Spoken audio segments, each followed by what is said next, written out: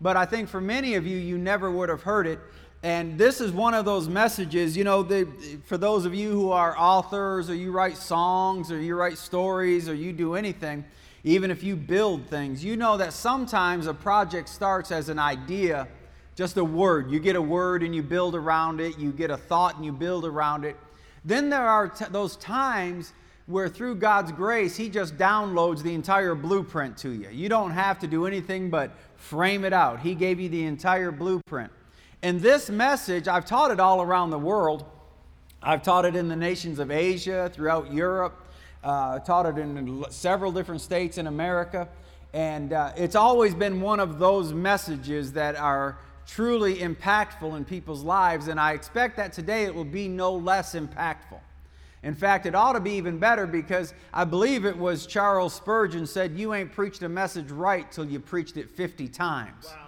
And if that be true, then there ain't many messages I've ever preached right, because I don't know if I've ever preached any. This one maybe 50 times. But before we get into it, I want to give you the title, and then I want to tell you how it came to be, because how it came to be plays a very important role in the impact of it. The title of this morning's message is "I Don't Know Moments." And the way it came to be was back when my wife and I were missionaries, and I was invited to this little remote village, very, very close to the Romanian border, but still within the Ukraine. No, Hungary. I was in Hungary. And I was traveling across Hungary to get to this little village. And I discovered, my wife and I had an agreement. She didn't always agree with it, but I enforced it. And it was this: if we were going west, she could come with me. But if I was going east, and it was the first time, she stayed home.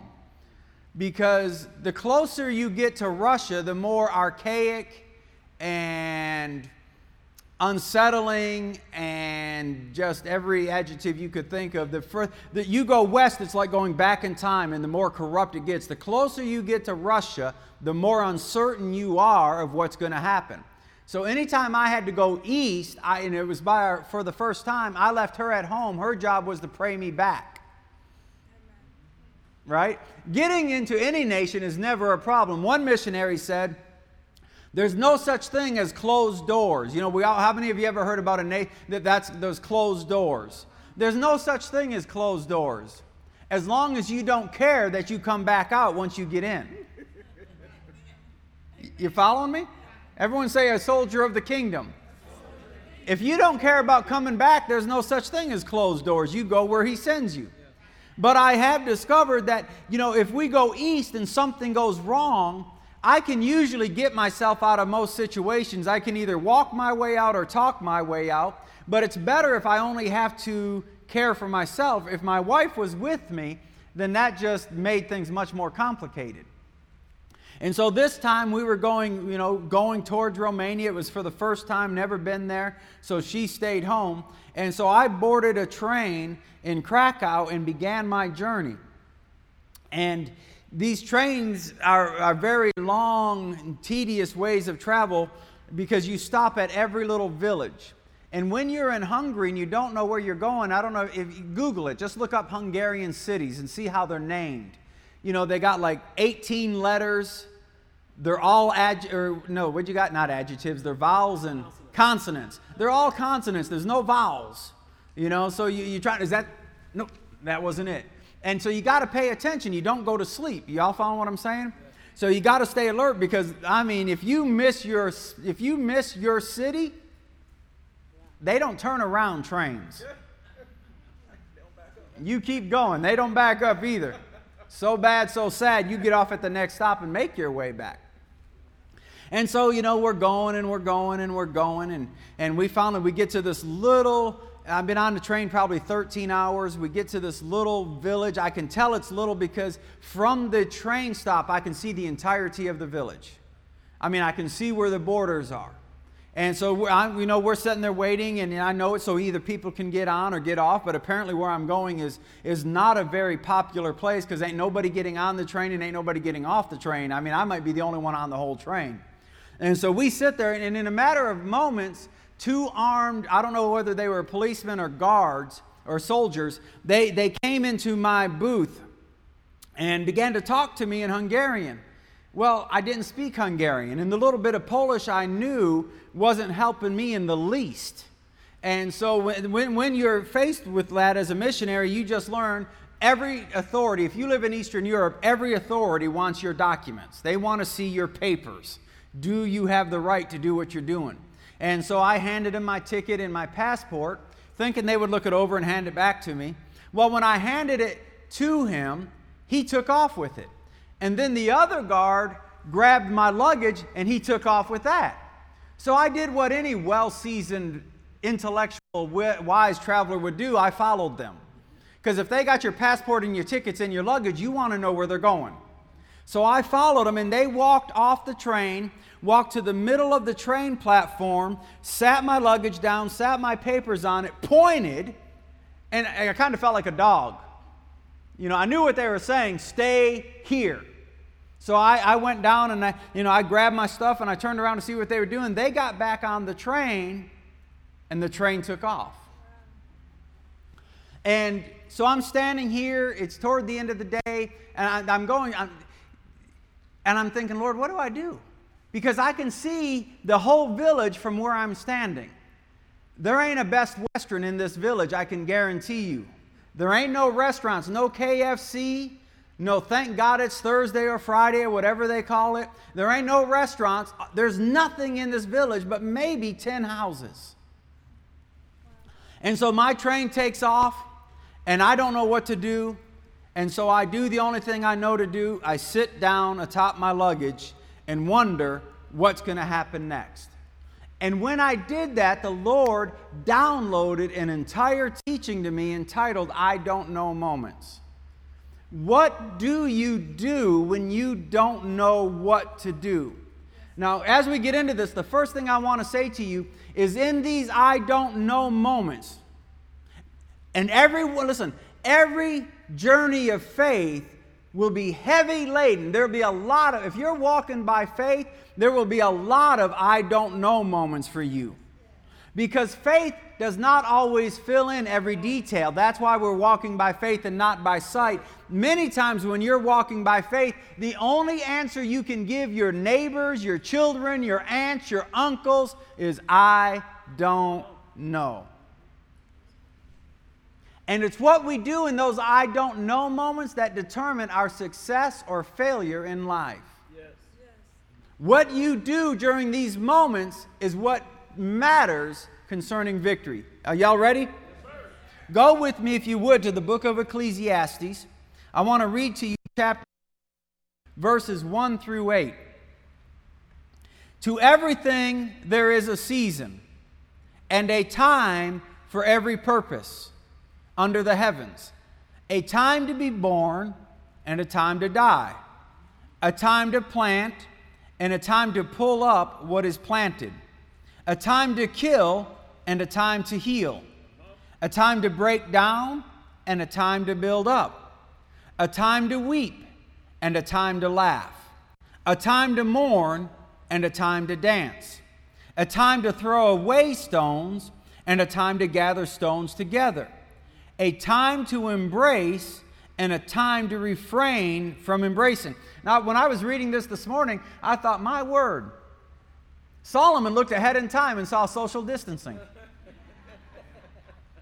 That's what he says, a time to refrain from embracing. A time to get and a time to lose, a time to keep and a time to throw away, a time to tear and a time to sow, a time to keep silence and a time to speak, a time to love and a time to hate, a time of war and a time of peace. As we journey through life, this is what Solomon noticed as he observed life. Life is not one dimension. Life is not filled with one season. I've said this, and I'm not the only one to have ever said it, but the good old days weren't always good. Y'all know that, right? We only seem to remember. People either have a very selective memory. They only remember the bad, or they only remember the good. But what we seem to forget is every season has its beauty and its danger. It has its labors and it has its rewards. Yes.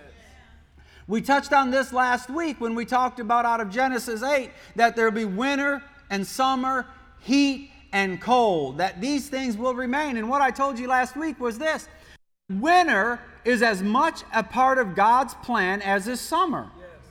It may not be as enjoyable, but it does have its own unique beauty.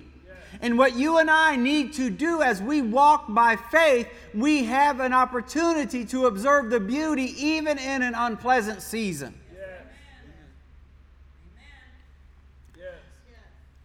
Summer has its beauty. There ain't nothing like a summer sunset.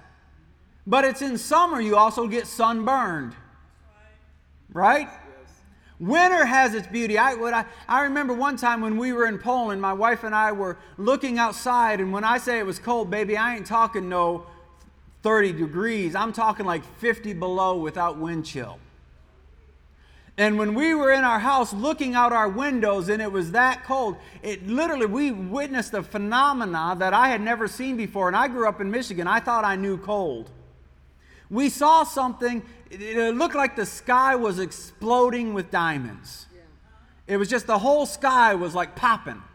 And it was crazy. It was beautiful, but you knew you didn't go outside. Because y'all follow me? Because 50 below, you can die. But from the inside of the house, it sure was pretty. And what I discovered by researching it later on, we were witnessing a phenomenon that only takes place in bitterly cold, sunny days. And what it is it is so cold that the humidity that's in the air, those little tiny microscopic water droplets that are there, they're already frozen, right? But they get so cold, they explode. And it literally, when the sun hits it, it looks like crystal fireworks filling the sky. It's beautiful. There's a beauty in every season, but there's also extreme danger. So what I want to tell you today is, and this is what Solomon noted, that life is multifaceted. It ain't all good, and it ain't all bad. But if we walk by faith, God takes the good and the bad, and He makes it a tapestry of our lives. You know, we can learn in the bad times, perhaps even better than we learn in the good times. Yes. Season, notice he said it, to everything, is this okay this morning? To everything there is a season and a time for every purpose under heaven. The word season, and I want you to get this because this is going to really help you as we unpack this today. Season is not a time on a calendar. Season, properly defined, is a time dedicated to an action. Now, I want you to remember this because this is going to help. This is why your life can have a multitude of seasons happening at the same time. Stay with me. Everyone say, I'm listening. See, we think spring starts on this day and ends on this day. But you know, spring actually is called, in the olden times, it was called springing up time. Okay. We've shortened it to spring, but it was originally called springing up time. Okay. Why? Because that was the time when it was dedicated to the springing up of the plants. Yes. And even you go back just to my grandma didn't call fall. She called it harvest. Why? Because that was the time of the year that was dedicated to a certain action, which was harvesting. You didn't harvest in the springing up time. You harvested at harvest time, and you knew what season you knew what season it was by what you were doing in it. And Solomon said there is a time for every season under heaven. And every season has a purpose. But what I want to talk to you about today is, what do you do when you're in between seasons? Okay. That's good, man. When that which was ain't no more, but that which has been promised hasn't come yet. Because these are the trying times. These are the times where Even the people of God are tempted, and I'm going to show you this today, they're tempted to go back to what they know, because in a time of uncertainty, the influence of the familiar cries out mighty loud. Because it's easier to go back to what we know, even if when we were doing it we didn't like it, but we know what to expect. We know where we're going to sleep. We know what we're going to get paid. We know when we're going to get paid. We know who's in our lives. And so when God is moving us to something new, we want to go back to the old because we're familiar with it, even if we didn't like it when we were going through it. And so what you do when you don't know, do you go forward? Do you go back? Do you go left? Do you go right? What I want to tell you today is that you don't know what to do, you just stand there. If you are where God has placed you, listen, one of the tragedies I've witnessed in the lives of God's people, they love the Lord. For that I have no doubt. But I've witnessed so many times when things become unpleasant, uncomfortable, or unpainful, the people the people of God abdicate where God placed them for somewhere else. Yeah, they do. You better preach, man. That's right. Right? I mean, we stay where we are as long as people celebrate us. But when they stop celebrating us, they find, I want to go somewhere else. And here's what I want to tell you. What you do when you're in that I don't know moment determines what happens for you later on. When we don't know what to do, if you are where God placed you, you just stay there till the next set of instructions come. What you don't do is you don't leave where you are looking for another place. Because if you leave where you are, when your ride comes, you'll miss it. Is this okay? You getting anything out of this? In winter, listen, in winter we know what to expect. Enjoyable or unpleasant, we know what to expect. We know it's going to be cold. So we adapt so we can overcome. But where it gets dangerous is when winter is leaving, but it ain't quite spring yet. You know what you're supposed to do. You might start the day out with a coat and end the day with shorts. Y'all following me? Because what the weather's going to do, you don't know. And this is where people get sick. Why? Because they prepare for one and experience the other. Y'all following me? This has everything to do with our spiritual journey too. Because when things are changing and anyone asks us, where do you know? What are you going to do? I don't know. How long is this going to take? I don't know. These I don't know moments are common to all of us.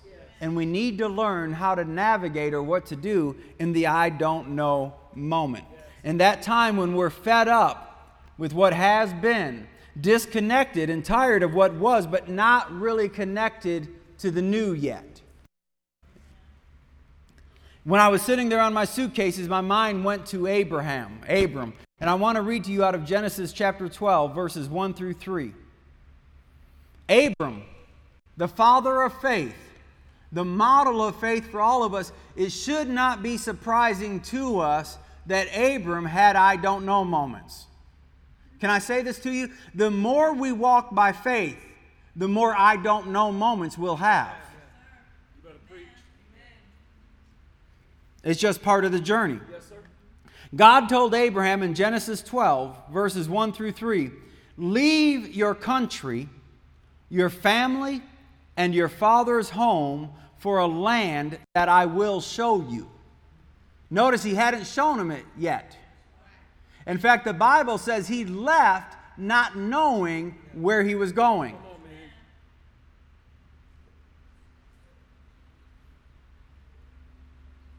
One of the things about faith that is so frustrating is we often don't know where we're going. How long is it going to take? All we know is God said go. And if we're not willing to step out onto the unknown, we'll never have faith stories to tell. If you need to know everything before you do anything, then you're always going to be walking by sight and not by faith.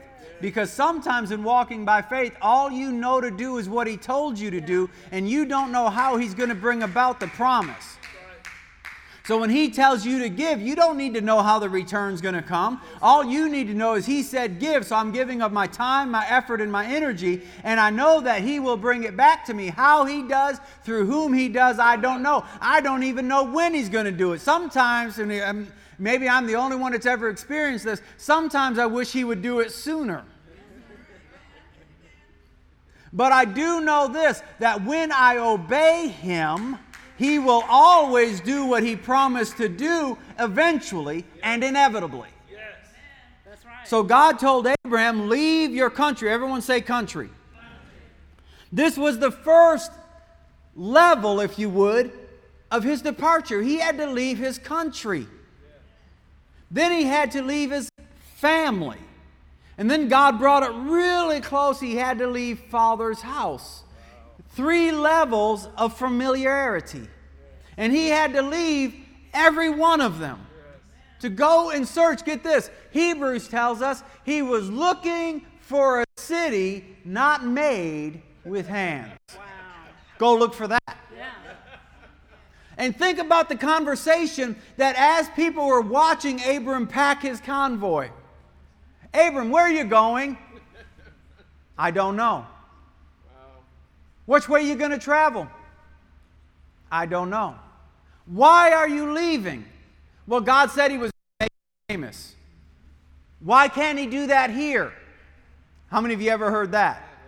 Why can't God do that? Why do you got to leave? Why can't God heal you right here? Why can't God do this right here? Ours is not to ask why. Ours is just to do what the Lord says. You following me? God, let's read this and then I'll unpack it. God said this, leave your country, your family, your father's house for a land that I will someday, somehow show you. I'll make you a great nation and bless you. I'll make you famous, be a blessing. I'll bless those who bless you. Those who curse you, I'll curse. And all the families of the earth will be blessed through you. He had to leave all of those influences for a promise that he did not know how it was going to come to pass. And every single answer to every single question would have been, I don't know. Here's something that you'll see as we unpack this more. Every great move of God, historically and in our lives, hear me when I say this, every great move of God is found on the other side of an I don't know moment. For those who shrink back, and I don't want to jump too far ahead, but those who, when they're faced with an I don't know moment, shrink back to what they know, they'll never see the mighty move of God in their lives. Because every move of God, when Abram obeyed God, he gave birth to the nation of Israel. He gave birth to the people of God because he navigated successfully through an I don't know moment. If Abram had said, Lord, I think you can make me great right here. I think you can listen, if you're going to make me famous, you ought to make me famous in a place they already know me. Y'all here this morning? Yes, sir. I'm known in Ur. Nobody knows me out there. But in Ur, everyone knows me. So, Lord, if you want to make me famous here. Yes. That would have cost Abram. I need you all to be listening to me. Because if Abram had done that, God's plan would not have stopped. God would have just found somebody else, and we would be calling somebody else, maybe Nathan, the father of faith. We'd have been calling somebody else the father of faith, because if we won't do what God tells us to do, God will find somebody somewhere who will obey Him, because the plans of God will come to pass. The question is, are they going to come to pass in our lives? I'm getting blessed out of this even if you ain't. The in-between time, listen to this. The in-between time, you're in between what you know and that you don't know. That's the proving ground. Listen to this. This is where, this I don't know moment that every one of us will face. The I don't know moment is where dreams will grow or they will die. I want to say that again. This is where dreams will grow or this is where dreams will die, where vision will either manifest or it will perish, where character will grow strong or it will expire, and where you will either succeed or you will fail. In the I don't know moments. This is where your faith gets tested, because when you know, faith ain't much required. But when God calls you from one level to the next level, that in between levels, you don't know. Right? And a lot of times we can have identity crises in these I don't know moments. I know I had one. When God told us it was time to stop being missionaries, I didn't know who I was. I was sitting on a porch in Sapulpa, Oklahoma, asking God, who am I? Because I'm no longer the missionary. I'm no longer the apostle. What am I? This is the testing time. Yeah. This is where you're either going to draw back and say, well, you know what? I know, God, you may have had more for me, but I'm comfortable with this. And in doing so, we will forfeit our destiny. Or we'll say, God, I am moving on. Maybe they won't call me by that same title. Maybe I was at level 10, but at the next level, I got to start all over again. But God, I'm willing to grow again and again and again. As long as you're constantly bringing me to that place the psalmist called the wealthy place. God, I don't care where we go as long as you and I go together. Y'all getting anything out of this? Go to the book of Hebrews, chapter 10, verse 38. I need you to really listen here. And I want you to hear what I say, not what I don't say. It's amazing how many times people, especially if they don't like what's being said, they'll hear what you didn't say.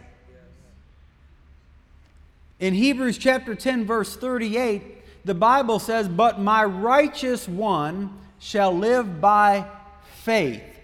And if he shrinks back, my soul has no pleasure in him." Now I want you to stop right there. God never said, if he shrinks back, I stop loving him. This has no effect on God's affection for you. But God said, my righteous one shall live by faith. And if, which means there is the possibility, however unlikely, there is the possibility that when faced with the unknown, even the righteous ones of God will shrink back. Yes. And God says, if he shrinks back, my soul has no pleasure. Once again, he didn't say I cease loving. If we shrink back, we do not divorce ourselves from the love of God, but we rob God of his pleasure in us. Yes. I want to say that again. If we shrink back, we do not divorce ourselves from the love of God, but we rob God of his pleasure in us. What do you mean by that? I'm glad you asked. Go to the book of Psalms, and then we'll come back to Hebrews. Psalm 35, verse 27. Let them shout for joy and be glad who favor my righteous cause. And let them say continually, let the Lord be magnified who has pleasure in the prosperity of his servant. You see, there's that word. Pleasure. Now, this is what you and I need to understand. God receives and takes no pleasure in your brokenness. Amen. God did not break you to leave you broken. Sin does that. God takes pleasure in our wholeness. That's what the word prosperity means. It means whole, nothing broken, nothing missing. I've got relational prosperity. I've got financial prosperity. I've got spiritual prosperity. I've got emotional prosperity. I'm sound, I'm stable, I'm whole. And when God looks at one of His children who have been made whole because they've won every battle, they've jumped every hurdle, they've done everything He's told them to do, and step by step in their journey, everything that was lost has been restored. Everything that was missing has been replaced. Everything that was broken has been fixed. And now they stand before God and all of heaven completely whole. As if sin had never done a job on them. As if their children had never walked out on them. As if their loved ones had never. They are completely and totally whole. And the only thing a whole person can say is, would you look at what the Lord has done? I was broken so bad, my own mama didn't love me no more. I was messed up, but look what God has done. He fixed those brokenness. He replaced the broken pieces. He completely restored me. When God sees us whole, He has pleasure. He gets happy about that. Does He love the broken? Of course He loves the broken. He loves them so much He would die for an entire world of them. But He receives no pleasure in their brokenness. That's why He's dedicated to your wholeness. He's completely committed to fixing every problem in your life so that He can look at you and smile and say, that's my daughter. Yes, sir. That's my son. Would you look at what grace has done in their lives? They're completely whole. There's nothing broken. There's nothing missing in their lives. So now let's go back to Hebrews chapter 10. God said, if he shrinks back, I have no such pleasure. My love is undaunted. My love still flows toward them, but I have no pleasure now. Why? Because they've shrank back from the I don't know moment. They had an opportunity to step out in faith, but their head got in the way and they shrank back. To what do we shrink back? Let's keep reading. But we are not of those who shrink back to... See, you ain't just going back to a familiar place. You're going back to your own destruction. Shandaliandai. What does that mean? When God, listen, everyone, all eyes. I know we're missing a lot. All eyes. When God asks you to take a step of faith, He's not trying to strip you from something. He's not trying to make you less. He's trying to make you more. Every time God asks you to take a step of faith, He's trying to construct something gorgeous and beautiful, glorious in your life. Every step of faith, God is able to construct. Every time we obey Him, God is able to construct. Everything we do for His kingdom, God is able to construct. But when we draw back, we're not constructing. We're destructing what God was trying to construct. Because God can only build what He wants to build through the faith that we give Him. This is the reason why, listen, you can give everything you have, but if it's not given in love, Paul said it amounts to nothing. Why? Because the only tool God can use to build a glorious life for you is your faith. So when we shrink back from faith, when we say, God, it's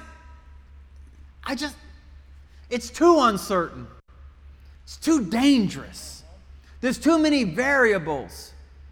What God is pleading, if we would have ears to hear, I believe we would hear the Spirit of God begging us, entreating us, would you just trust me? Would you just trust me? I'm not asking you to give so I can make you a pauper. I'm not asking you to love so you can get hurt again. All I'm asking is you to trust me. Yes. So that I can give you beauty for those ashes you've learned to treasure so well. That I can give you joy for that sorrow that you've become too familiar with. Would you just trust me? And it's always through faith that He does these things.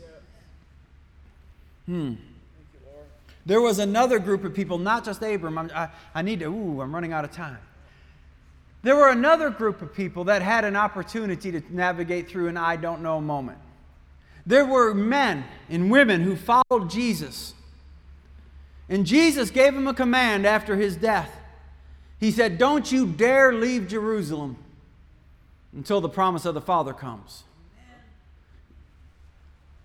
I think it's interesting that he had to tell him, don't you dare leave Jerusalem. Because for them at that time, Jerusalem was the last place they wanted to be. Jerusalem is where the persecution was. Jerusalem is where the danger was.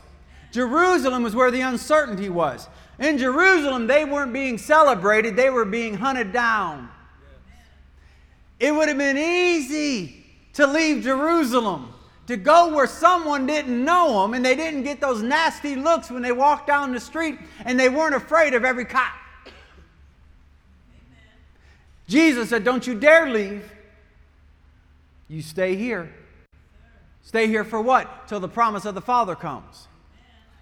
Now here's what I want you to engage your imagination. They didn't know what the promise of the Father was. Come on now. There was no point of reference for cloven tongues of fire sitting. Amen. There had never before been a baptism in the Holy Ghost. Amen. Oh, Isaiah might have prophesied it, but they didn't know what tongues were. Right. Y'all listening to me? Yes. So can you imagine the conversation when that little band of men and women gathered in the upper room? How long are we supposed to sit here? I don't know. Peter, you're like the number one guy. What is the promise of the Father? I don't know. Well, what are we supposed to do with it when we get it?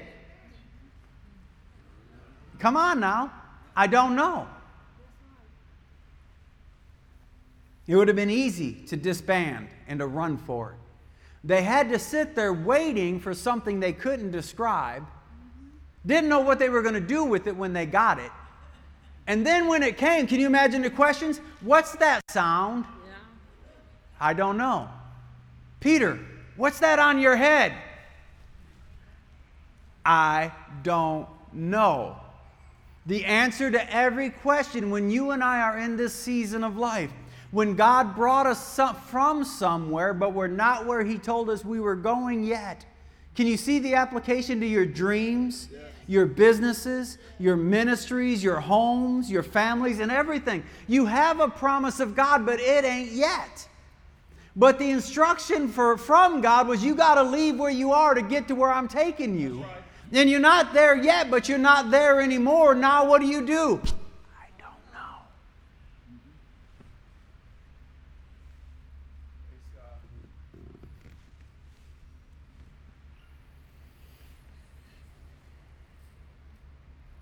When you are, listen to this, when you are in the land of I don't know, the past is a very tempting place to retreat to. I remember Peter said this when faced with the uncertainty of not knowing what was coming. You know what he said? I'm going fishing. And you know what everyone else said? We go with you. Why? Because fishing they knew how to do. Fishing they were familiar with. Their rabbi was gone. Are y'all following me? It made no sense to stay here. It made no sense to keep believing. When the one you were believing in seems to have abandoned you, when it seems like you stepped out in faith and now the ground itself below you just disappeared.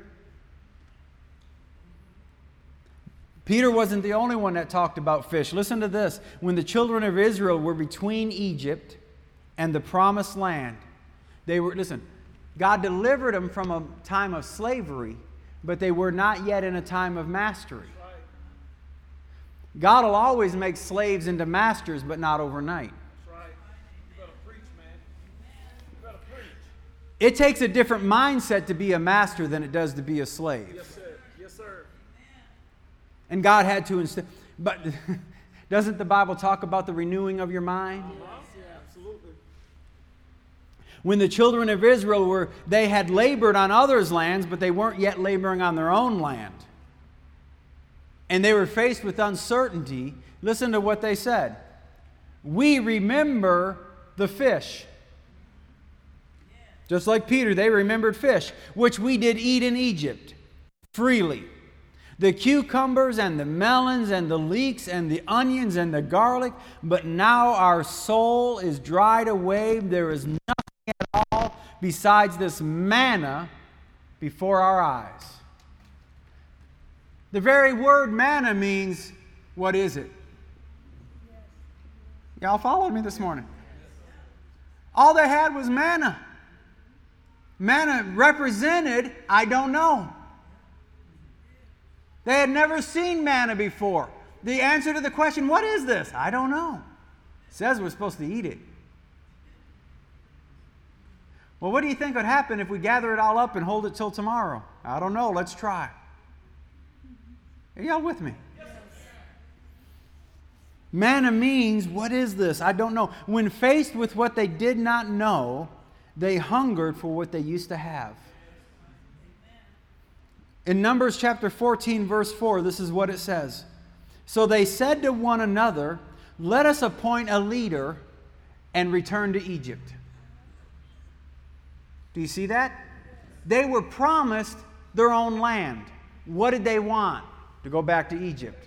How were they going to get it? They said, let's appoint someone else who will take us back, because I'm tired of all this faith stuff.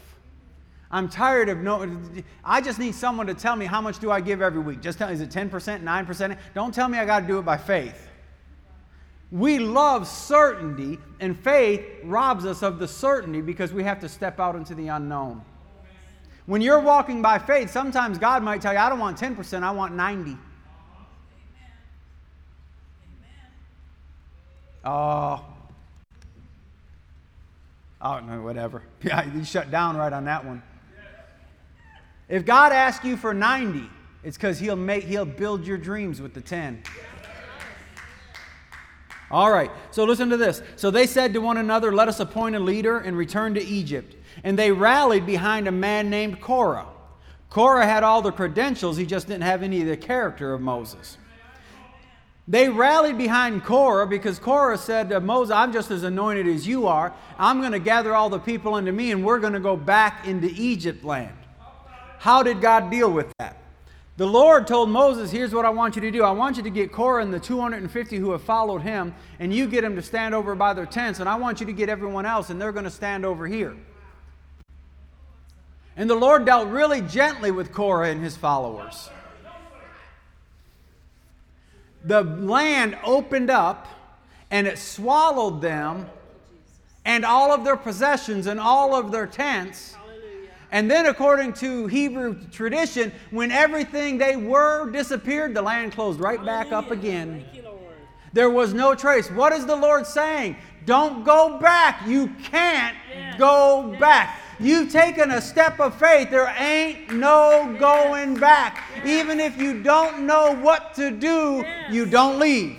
You don't abandon your post. If you got nothing else to do but sit down on your luggage at a train station in the middle of Hungary, you sit down, you shut up, and you wait.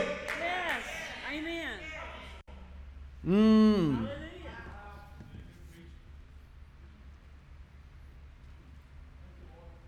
Seasons come and seasons go, and there's nothing we can do about that. You can't pray away the changing of the seasons. You can't confess away the changing of the seasons. But what you can do is determine within your own heart that you will sit there. Keep doing what the Lord told you to do until your vehicle of deliverance comes. Listen to this. Abram did not know how long it would take to reach the land that God showed him, but he did reach the land. The children of Israel did not know how long it would take to cross that desert, but they did cross it. The followers of Jesus did not know how long they were going to have to wait, but they did receive.